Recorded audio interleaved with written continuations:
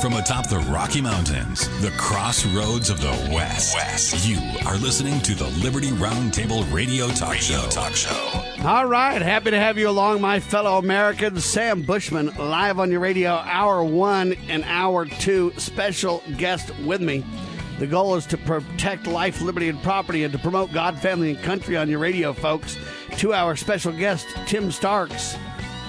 Tim Starks has spent 20 years as an analyst working with cyber security, risk analysis, disaster planning, and recovery. Serious stuff, folks. Now we're talking about the coronavirus. By the way, this is the broadcast for March 28th in the year of our Lord, 2020. Remember that. It's the year of our Lord, 2020. There's a call for a national day, an international, a global day of prayer tomorrow. We want to fast and pray that we can get rid of the coronavirus, that our leaders will be respectful and responsible, that all these things will happen for the good of the world. Will you help us? The power of fasting and prayer, in my personal opinion, cannot be underestimated, ladies and gentlemen. This is serious, serious business. All right.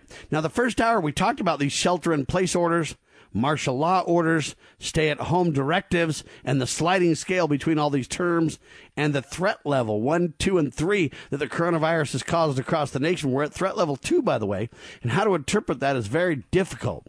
The point becomes, when do leaders cross the line?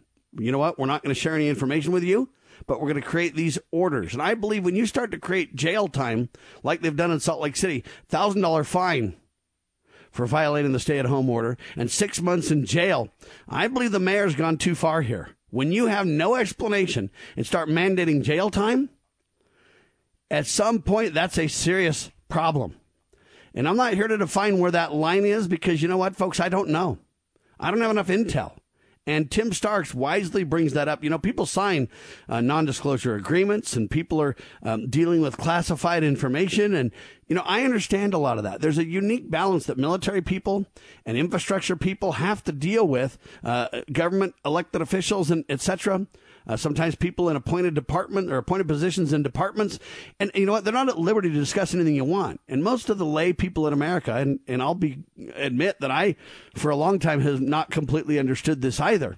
It's important to learn about this and understand this, though. There is a fine line. And when you're on different sides of that table, if you will, the public and or in some of these closed door meetings with discussions, you know what? You have a completely different viewpoint because the information that you have is completely different. And it's important to understand that at some point, though, there needs to be a, you know, both sides come to Jesus, pardon the pun, but at some point there's got to be a matching of the minds, a meeting of the minds. Hey, you know what? We elected you, so I respect you, and I'm going to give you the benefit of the doubt, versus you better take that fiduciary responsibility sacredly and seriously as our leaders.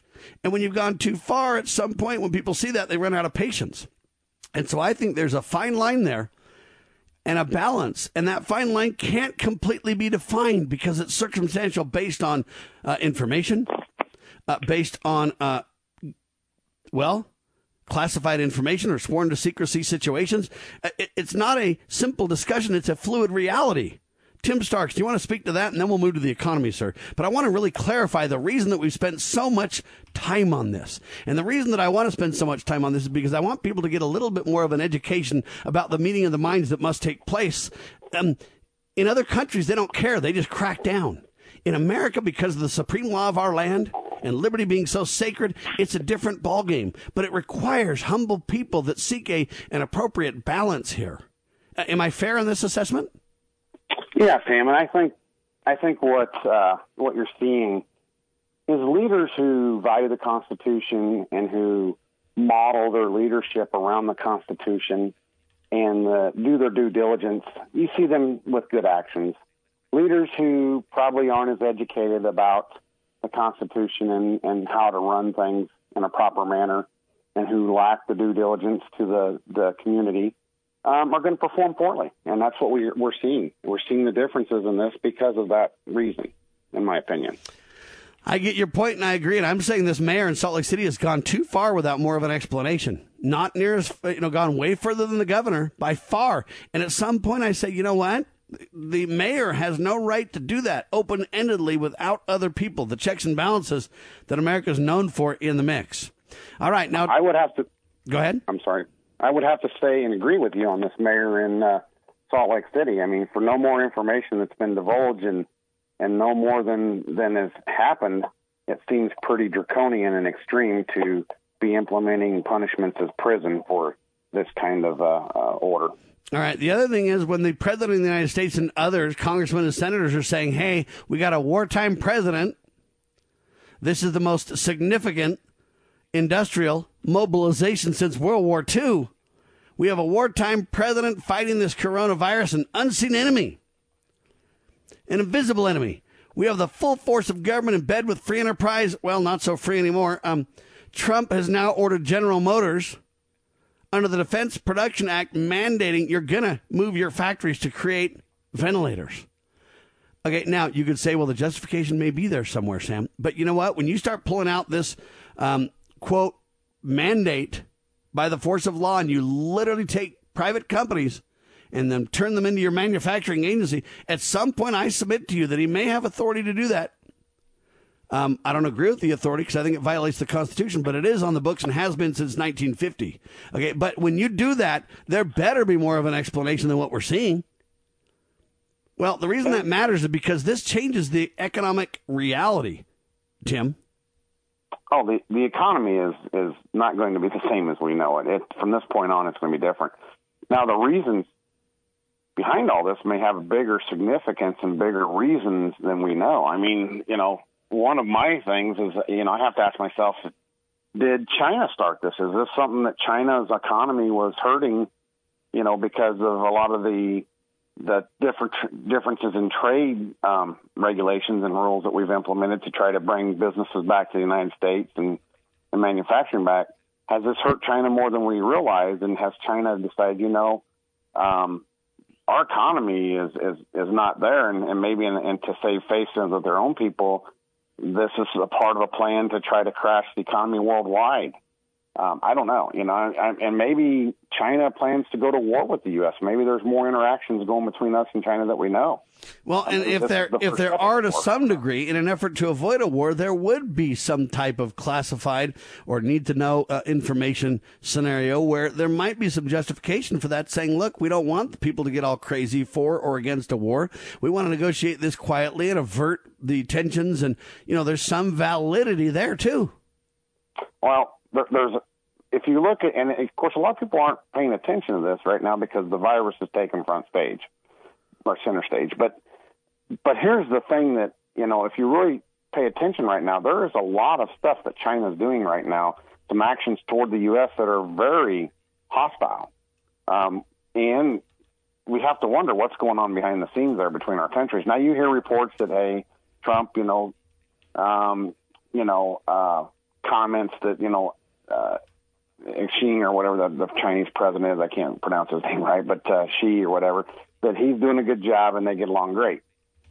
That's what he's saying at face value, but what's the real story behind the scenes, we don't know. So there could be more to this and that element of things as well, and there may be a big push to try to crash the economy globally. I'm not saying this, I'm not trying to promote a conspiracy theory. I'm just saying this is the kind of thoughts that go through my head when I try to analyze everything. And that's kind of one of the thought processes I've been looking at this point. Right. And so I look at this thing and I say, you know what? When it comes to the economy, I have more of an ability to speak out and say, you know what? We're literally closing down businesses all over the nation. Some areas way worse than others. The same discussion of last hour applies, but it's a little different because I have more of a stake. One is my rights, whether I stay home or travel or move around. The other one, though, is my ability to support my family. You're going to break the bread bowl, so to speak, over this.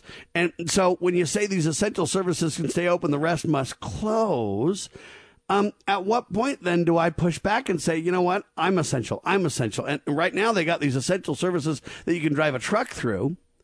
But at some point, we're going to destroy the economy over this. And so you got to ask yourself, would you rather get the coronavirus, Tim, or lose your job? Or both? Or that's the question, right? Well, I think that's where this thing needs to migrate from. And this is what is kind of astounding to me is that a lot of the people in the medical profession and in the CDC community, why they're not discussing these other things, and I think I've got a pretty good idea why they're not, but we should be looking at things such as universal masking.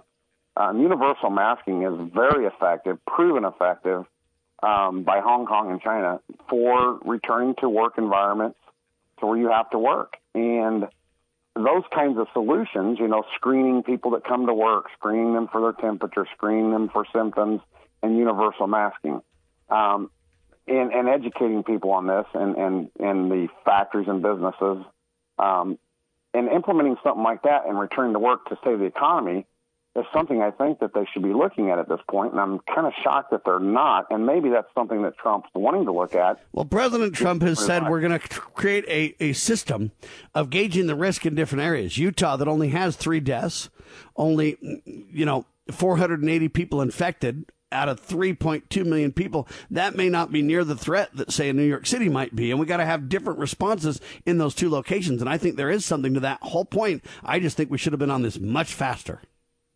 Well, and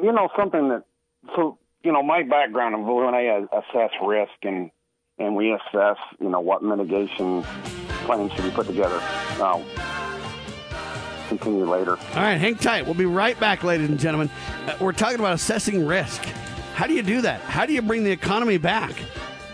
Okay, it's a fair question. Literally, they're saying the United States is already in a recession, and the world is most likely in a recession as well. We'll talk about that as well. Liberty Roundtable Live, Tim Starks on your radio.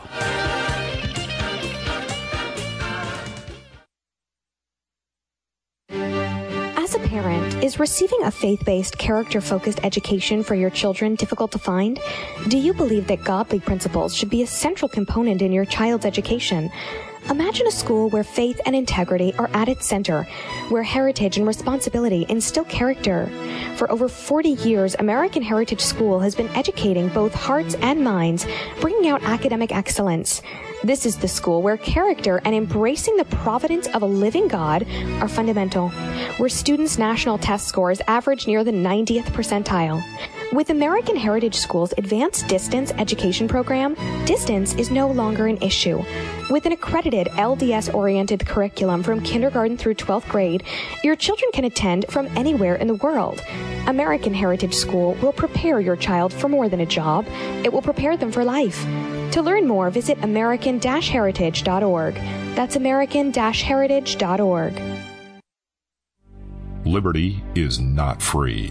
Its costs are innumerable.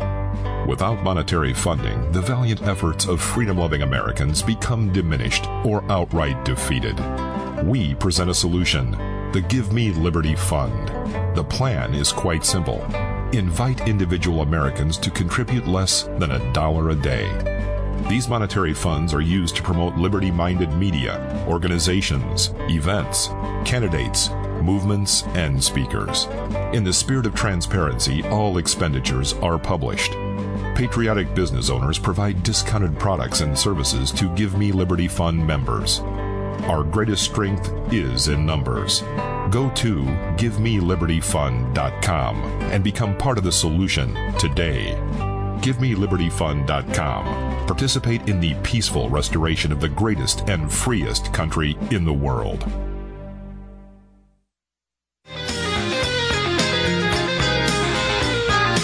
Note to civil and elected leaders. Protect us, yes. Crush our civil liberties, no. We all understand the seriousness of the coronavirus, folks, and the need to take appropriate precautions. What we don't understand is why governments and government officials at all levels seem to be stomping on our civil liberties. They don't even acknowledge we have a Constitution. Well, folks, we're getting fed up. We got to strike a balance. But this is serious, and I think that the economy is where the discussion really needs to center. Because I believe that's where I have the biggest stake. I got to feed my children. What if I lose my job? How do I make my house payment, et cetera, et cetera, et cetera? Economists say the U.S. is already in recession, and the head of the International Monetary Fund, IMF, said on Friday that it's clear that the global economy has now entered a recession that could be as bad as or worse than the 2008 downturn.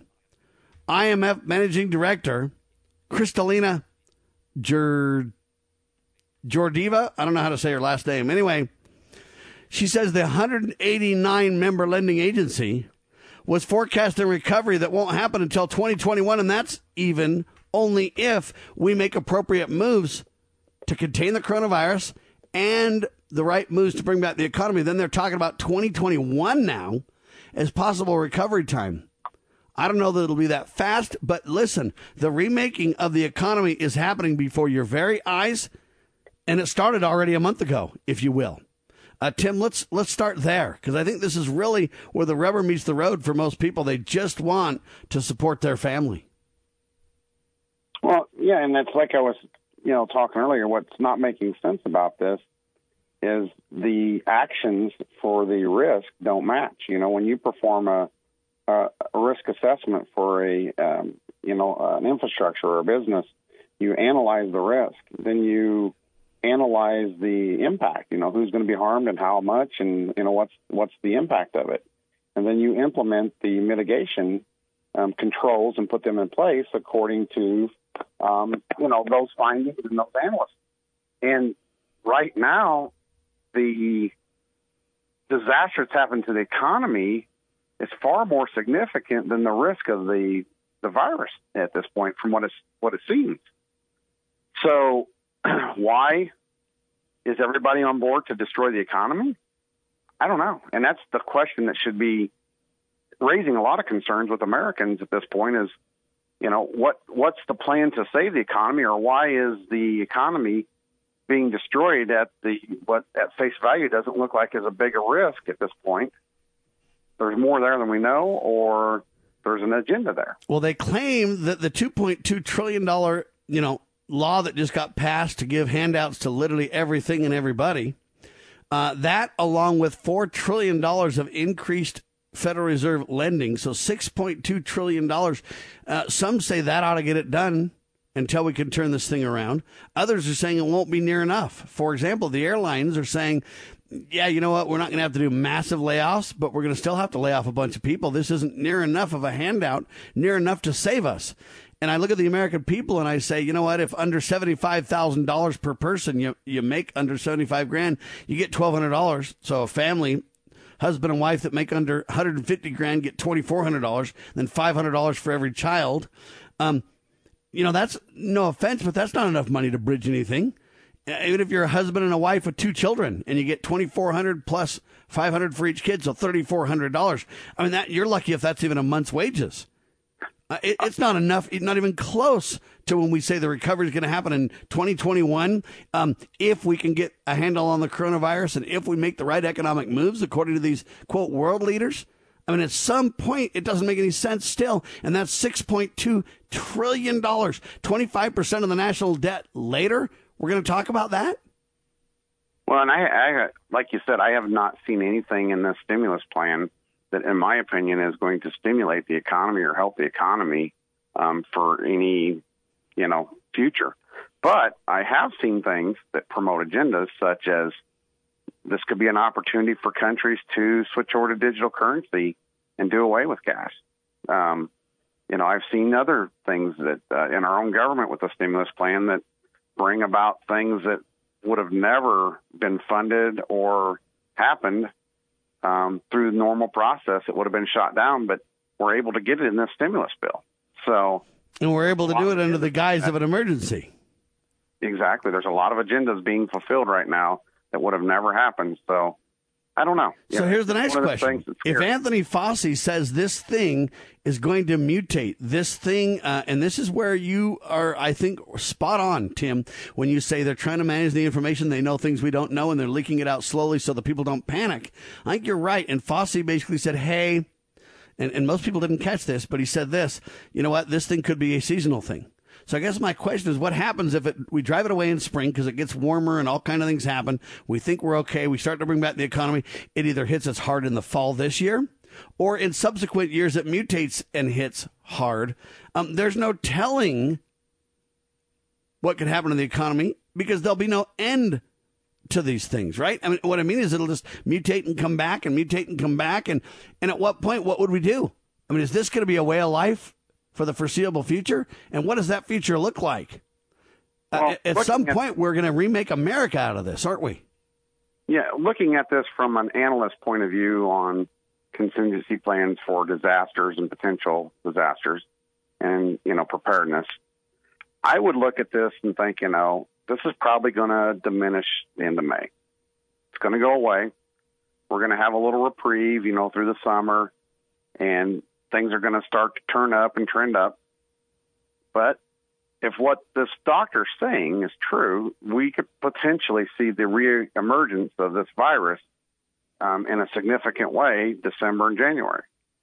If that happens and it does mutate and it becomes more deadly, and we already know it's very contagious at this point, but if it becomes more deadly, then we were faced with another problem, because I think people are going to become complacent, apathetic toward the whole, nothing happened last time, so we're not going to listen to you this time. So it's going to be compounded with even more issues other than, right now people are listening more so and taking it serious.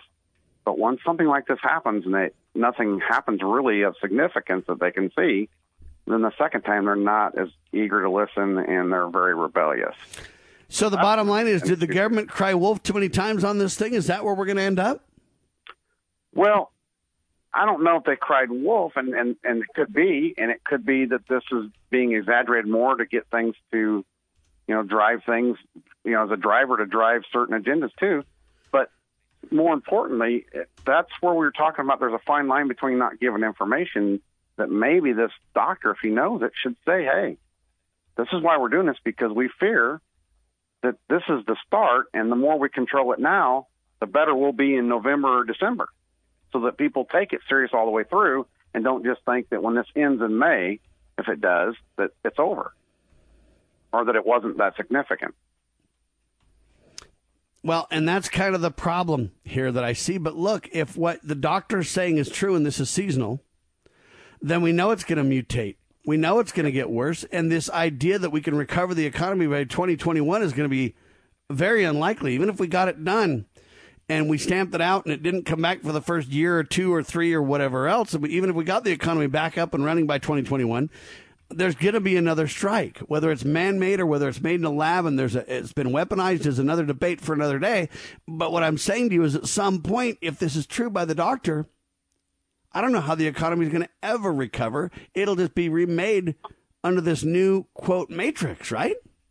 Our economy and business as we know it, I personally believe from this point on, is forever changed.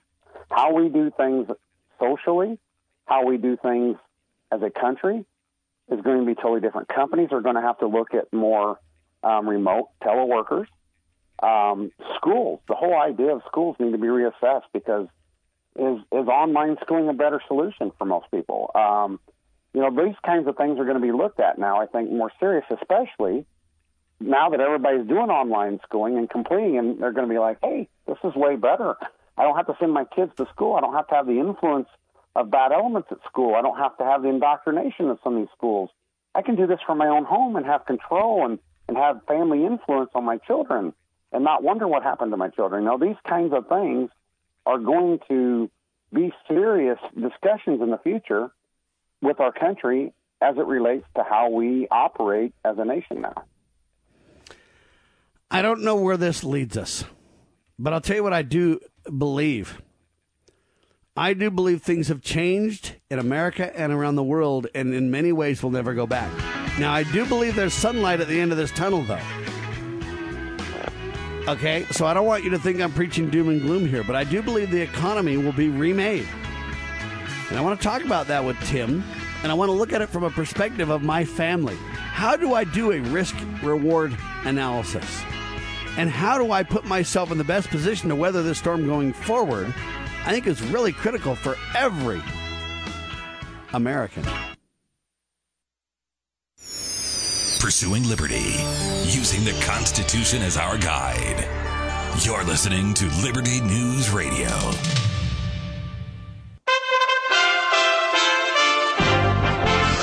You USA Radio News with Wendy King. Vice President Mike Pence says the coronavirus task force is meeting this weekend to review the numbers and recommend what steps to take next. The president has pushed this week to reopen as much of the country as he can safely. I certainly want to get it open as soon as possible. I don't want it to be long, but we also want it to open safe. The new stimulus bill will send resources to healthcare providers and money to families and individuals who've been laid off during the outbreak. The president says many companies are pitching in to help. We've had tremendous results on the respirators. We've had great results on just about everything we're talking about. Boeing just announced that they're going to be making the plastic face shields, the actual shields, which are hard to come by, and they're going to be making them by the thousands a week. This is USA Radio News. Hi, this is Wayne Allen Root, and do I have a perfect book at the perfect time for you? Dr. Nancy Wolfe is a conservative and capitalist professor emeritus in the psychology department at UCLA, where she spent 30 years. She studied and taught about the human mind. She knows exactly what we need to hear right now as chaos and crisis descend around us. Her book is Conscious Matrix. Nancy explains why the liberals, socialists, and globalists try to destroy us right now will not and cannot succeed, because we as Americans are wired to win, to be the greatest nation and the greatest people ever in the history of mankind. Our biology, our history, our culture, all these things are pre-wired in our minds and souls. We're literally pre-wired to win. Nancy says we have more light in our hearts and minds when we are right with God. And she says together, God, President Trump, and conservative Americans will save the soul of America. We will win. We are literally predestined to win. This is the book you need to read now. Today, purchase Conscious Matrix at LibertyHillPublishing.com. Conscious Matrix at LibertyHillPublishing.com, or available at Amazon and Barnes & Noble. A new survey of mayors says cities lack sufficient test kits and protective equipment for first responders and hospital personnel on the front lines of the coronavirus pandemic. Nearly 90% of respondents to a survey conducted by the U.S. Conference of Mayors said their cities have an inadequate amount of frontline equipment for dealing with the virus. 85% said their hospitals don't have enough ventilators. The shortages could lead to the coronavirus overwhelming available supplies. The report said there was little variation in adequacy of supplies between very large and very small cities. Civil rights leader Reverend Joseph Lowery has passed away. He helped Reverend Martin Luther King found the Southern Christian Leadership Conference. He was honored by President Barack Obama. Born and raised in Jim Crow, Alabama, the Reverend Joseph Lowery is a giant of the Moses generation of civil rights leaders. Reverend Joseph Lowery was 98 years old. You're listening to USA Radio News.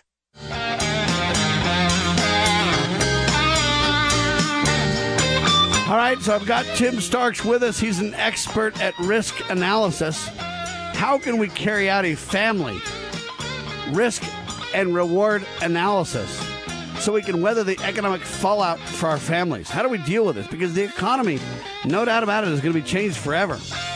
Now, I know that there's a light at the end of the tunnel, and I'm not predicting doom and gloom.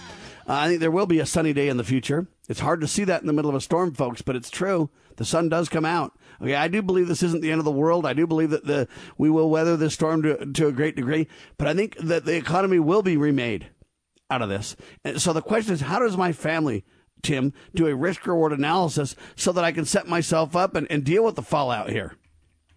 Isn't that what we as families should be spending our time on? Absolutely. And one thing you mentioned about the end, in my opinion, there's never an end. There's always an end that ushers in a beginning. So this may just be the beginning of a new mentality, a new thought process, a new way that we live and look at life. So one thing, Sam, is I'm sure you probably are already practice a lot of this, is you need to assess the needs of your family. And so your family needs shelter, your family needs food, your family needs security. And then to provide all these things, you're going to need income, or you're going to need a source of somehow acquiring these things. So you start to assess these things for your family and start to look at, what you need to do to provide those. And one of the easiest ways to do these, we see right now there's a lot of impulse, what's the word I'm looking for? People buying things at, they're buying these things last minute. Yeah, panic buying. Panic buying, yes. Sure. Panic buying of items that they're afraid they're going to need because they think there's there's going to be a need for them. The problem is that stresses the supply chain. If people would just take, when this is all over with, and would go to the store and say, I'm going to set aside $25 extra to buy extra items that I don't need this week and set them aside, whether it be shampoo, soaps, toilet paper, food, medical supplies, whatever it may be. Do that when there's not an emergency, and then you do not stress the supply chain and become a problem when things happen like this. And there's a misconception out there that people that hoard, that I think some people that are prepared are being labeled as hoarders or preppers. They're not either one of those things. They're just someone who abides by the recommendations from our own government agencies that say, look, be prepared for a 3 or 6 month disaster or situation in your life to where you can support yourself and not put a stress on the supply chain. And by doing this, you're contributing to society and helping, because then those who can't afford can still have the supplies they need when they need them, because they're going to have to rely on the supply chain.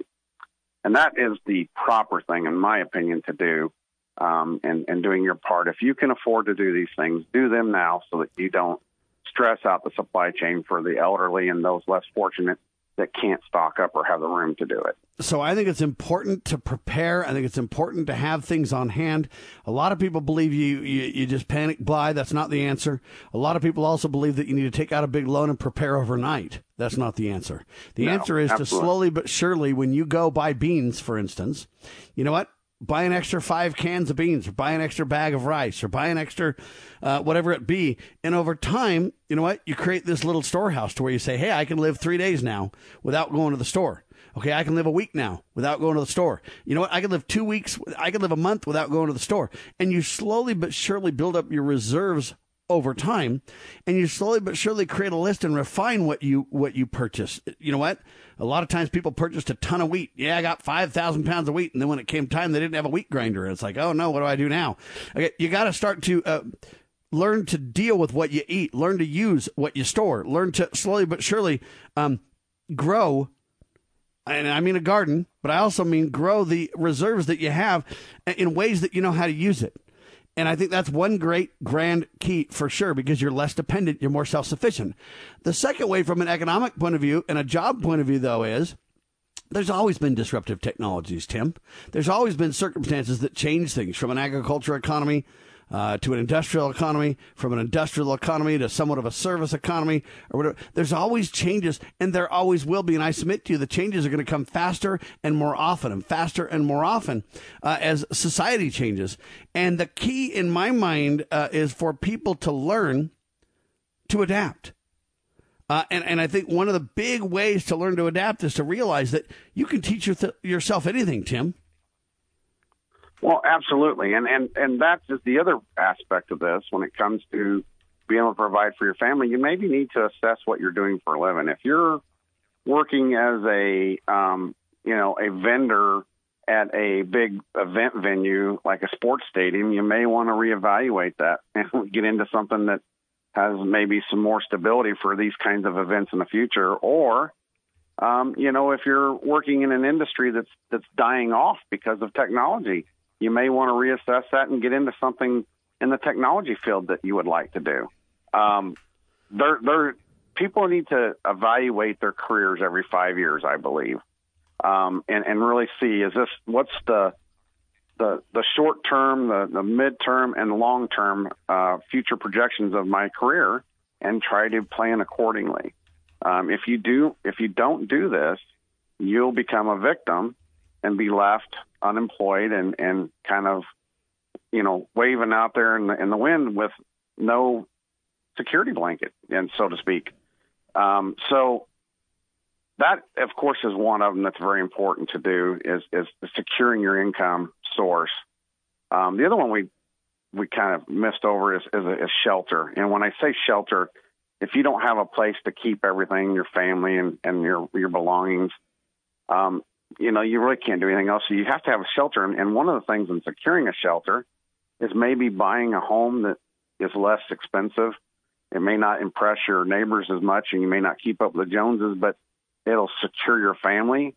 and you can get out of debt to where the home is actually yours so that when something like this happens, you don't lose your home.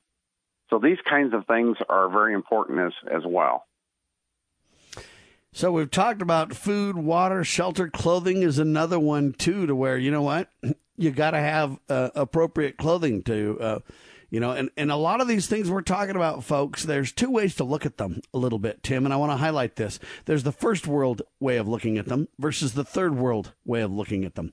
Whether it be your job or your clothes or your shelter or whatever, the kind of food you have, some people are like, I don't like that food, I'm not eating it. Trust you me, if there's not food, you will be eating it. All right. Yeah. Okay. And I bring this up because do we want to look at these things as what I want to do? Do we want to look at a job as I don't want to do that kind of work? I do want to do this kind of work. I know we've had the luxury of doing those things in days gone past. You can simply say, hey, I don't care if I don't make as much money, or I don't care if I like this job. I want to do this. Or I don't want to live here. I want to live there. And we've had a lot of those choices that are first world nation. They're liberty-based choices. But at some point, most of the history of the world, people haven't just selected a job based on, hey, it feels good and I like this job, or I don't want to do this. It was based on, I got to do this to survive discussions. And I go back to the biblical laborers in the field to make my point, they didn't show up there halfway through the day because they're just running around lazy, most of them. They showed up halfway in the day because they didn't have a choice. They had to do that to get a meal that night. Or they had to, and I'm not saying we're to that extreme of a level, but I am saying that I believe the new world we're facing, the new economy, the new circumstance we're facing, it will not be a first world luxury discussion for most of these realities. It will be a necessity discussion based on circumstantial opportunities or the lack thereof, Tim. And you're right, Sam. And here's the thing that people need to face the reality. It isn't necessarily going to take something like a pandemic to cause an up-ended situation in your life. You could just simply be the victim of the change in business structures, and your company could just be, you're out of a job. And the type of work you do may not even be in demand anymore because of the advancements in technology. So if that happens, it's just as bad as what's happening right now to you and your family. So you've got to realize that if you don't assess things for those kinds of situations, you will be in just as much peril as you would be today if something was to happen with the economy or happens to the economy because of this virus. So you don't necessarily have to plan for the worst, just plan for the unknown. You got to plan for the unknown, but you also got to plan for the known. And what I mean by you got to plan for the known is that if you are in a field where social distancing becomes the norm, you know what? How long, even if the economy comes back, just say, and certain people can go back to work, how long is the social distancing circumstance going to remain? How long is our behavior or whatever going to be? You might do things for necessity purposes, but not voluntary reasons. And so we may see some things come back for necessity, but we may see social distancing and some of these things become the reality long term. How's that going to affect things? Let's talk about it, because they're continuing to lock things down. We've seen nobody ease up anywhere, have we? When do we turn the corner? And what will it look like? And how should we be prepared for that? Kosher. Certified. Put the two words together to get kosher-certified, which is spelled with an S-E-H instead of just S-H. It's the right way to spell this, the German way, and it made it easier to trademark. Now, did I tell you that the letters S-C-H still make the sh sound, as in all those American food producers saying, shh? Let's keep it really quiet that our product is kosher certified. Think about it. Nearly 1 century of kosher certification, and hardly anyone outside exclusive observers knows that most packaged food and kitchen products are literally certified by religious intermediaries. Well, because you, consumer, are indirectly paying for this, the Kosher-Certified app is here to make kosher certification awareness an inclusive matter for people of all faiths and identities. And it even boasts a unique database of products not kosher certified. We call that NKC. Start memeing it. It's fun. NKC. Not kosher certified. Now, to confuse our audience even more, we put a question mark at the end of our name, and that really cinched our trademark approval. It relates to the website where you can begin your new shopping behavior, thekosherquestion.com. Attention Liberty News Radio listeners. Hard-hitting talk radio has never been and never will be supported by the mainstream in America. Hard-hitting talk radio is taking on the mainstream press like never before. News the networks refuse to use is one of the best ways to educate people. We invite all liberty-loving Americans to join with us to restore the principles of our founding fathers and promote God, family, and country in the media and our lives. Please help spread the Liberty message with your generous donation. You can go online at libertynewsradio.com right now and make a donation online. Or call 801-756-9133 and make a donation over the phone. That's libertynewsradio.com and 801-756-9133. Make a donation today.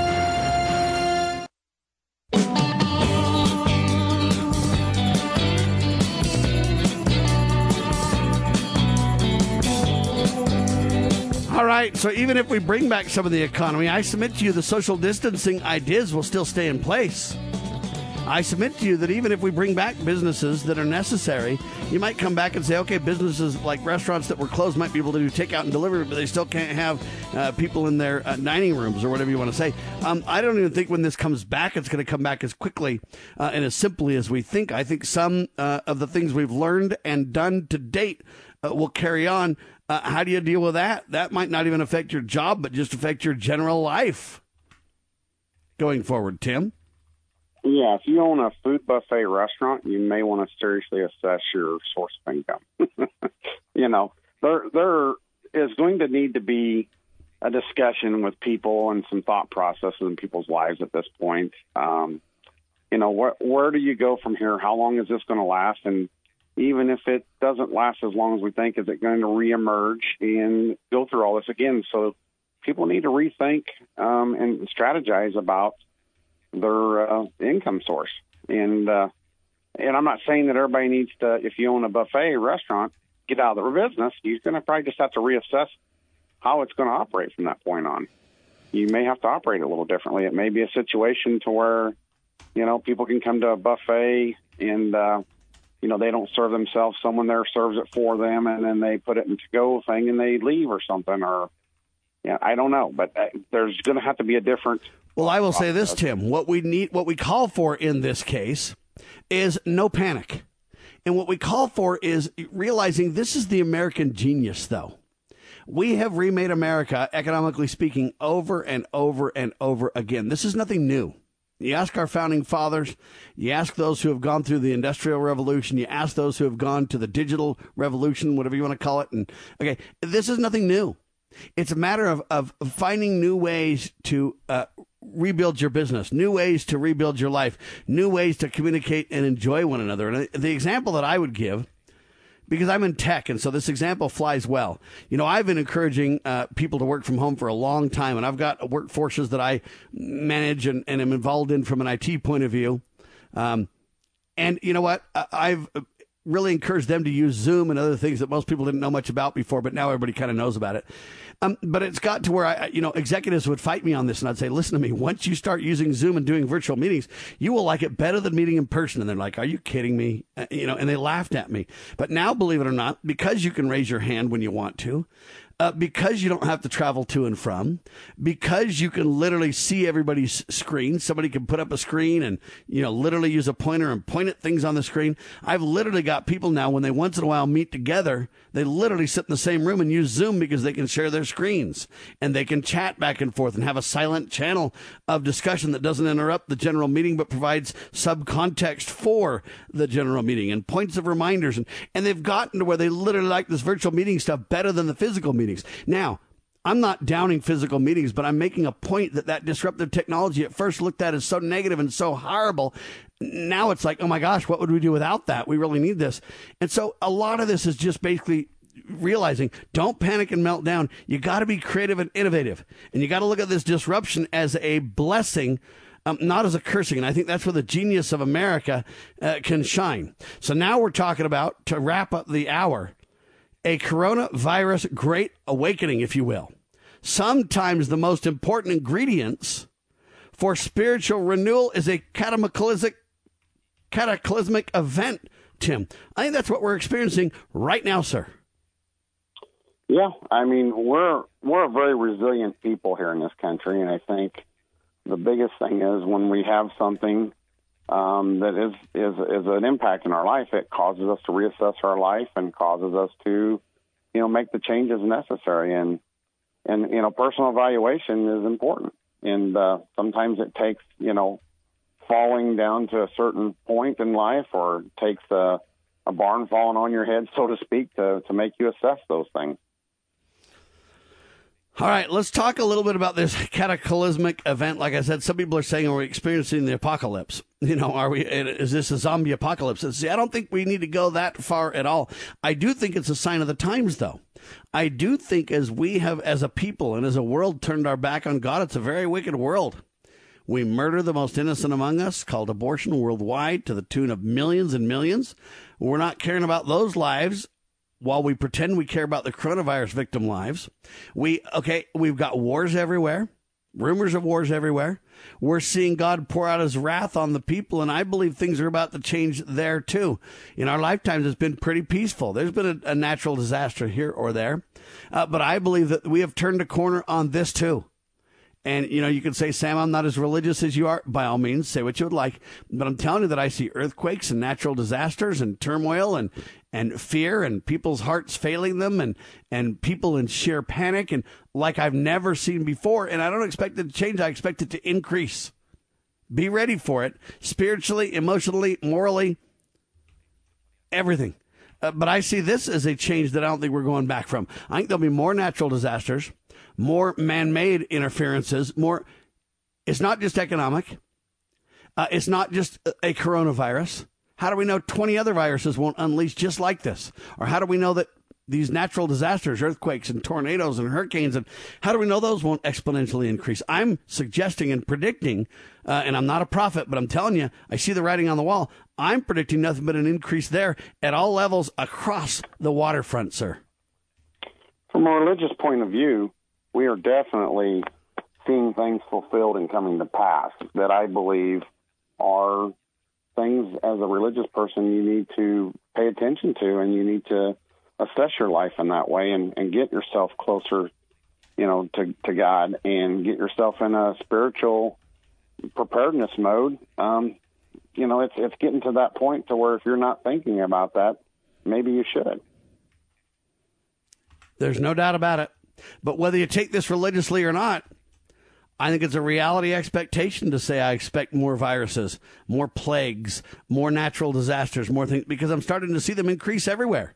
Now, you can say that's religiously based, or you can just say it's a reality of the world we live in. I don't know. I mean, I do personally know, but I'm saying I'm not here to debate that. I'm here to say you can see the writing on the wall, though, right? Absolutely. I think you can see it from both point of views. You can see it religiously, and you can see it factually. This is what's happening. So if it's, regardless of how you look at things, this is the reality, and you are going to have to deal with it and be confronted with it. So we're seeing things, just for instance, I remember when it flooded, the Mississippi River flooded. It was a 100-year flood, and then, now it's a 50-year flood. Well, now it's an every-year occurrence, you know what I mean? So it's one of them things to where we're starting to see more and more things that we haven't been used to seeing in the past. How do people deal with this emotionally? We can say prepare. We can say, learn to store food and take care of your shelter. We can say, hey, make sure that you're innovative and that you retool for a new job and that you're aware of this and you don't take it for a surprise. But the emotional discussion is a little different. How do we emotionally handle this? Some say replace fear with faith. I'm one of them. But what suggestions do you have for that in this risk analysis?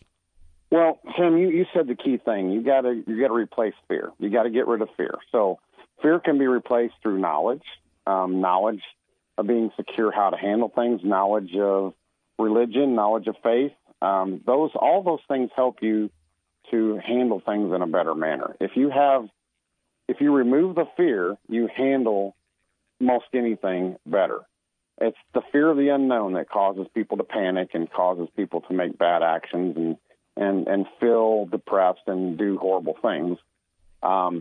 So the more you remove that, the better your chances. So if you're, if you seek this, you don't know the future, and as it relates to religion, you better study more and you better get closer to God. If you don't know how to handle, a pandemic, you better study more about pandemics and understand how to deal with them. If you don't know how to handle, the change in technology with your career, you better understand that change and know how to handle it and to adapt. Those are the kinds of things that you need to do to eliminate the fear in your life.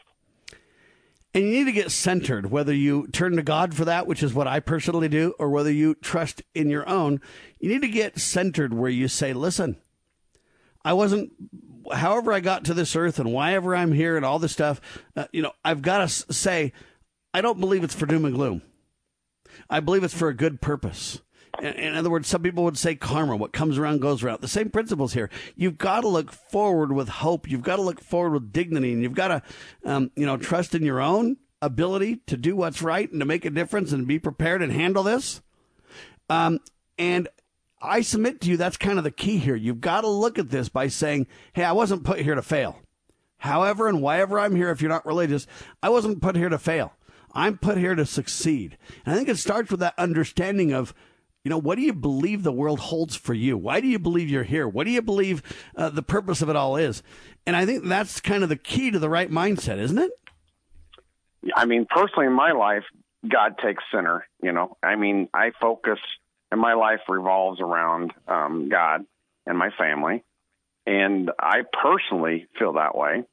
And I think those who don't maybe should evaluate things in their life and look at things a little differently to see if maybe, putting God in their life more doesn't help them to feel more secure in things and help them to have a better outlook and make better judgment calls and be able to cope with things.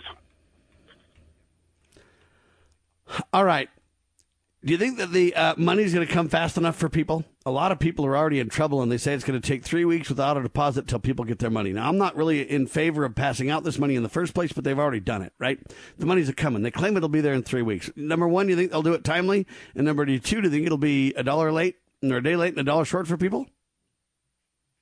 The old adage, you can give someone a fish and feed them for a day, or you can teach them how to fish and feed them for life. To me, this is a handout that'll last you for a month. And after that, what do you do? I mean, in all reality, what takes place after that? I mean, so you get a handout that'll help you get by for that month. Now, but about next month and the month after and the month after. What about the people that don't have jobs to go back to? What about people, that their careers aren't even going to exist anymore because of what we've just been talking about? It's going to be a change in the way we do things in society. These companies, we're looking at several big, huge companies that are saying they're going to fold their doors. I mean, the Cheesecake Factory says they can't pay the rent at any other location. I mean, did this come about just from the coronavirus, or was this something that was already in the making? I don't know. So and why would they be so on the edge either way? Exactly. And obviously they didn't do enough business planning, disaster recovery planning for their business plan or for their business model, obviously, because, it hadn't even been that far into this, a couple months, and they're saying they can't pay rent. Ladies and gentlemen, we are engaged in the most significant changes in our lifetime, I am convinced. Whether you call that the most significant industrial mobilization, whether you call that at wartime, whether you call that a coronavirus awakening or a spiritual change, I'm telling you, the world's being remade under our very feet right now. Whether it's intentional for those who have agendas or whether it's reality or circumstantial, I can't say for sure. I believe it's some of both personally, but I don't have definitive on that. What I do know is this: we're going to have to get centered spiritually, and we're going to have to get centered emotionally, and we're going to have to be innovative and stand together. And really what we need to do is guard our liberties while this all unfolds. I'll tell you that right now. Tim Starks, thank you so much, sir. Thank you, Sam. Keep up the good work. He always does a phenomenal job, Tim Starks. Thanks for being alongside. We declare this nation shall endure. God save the Republic.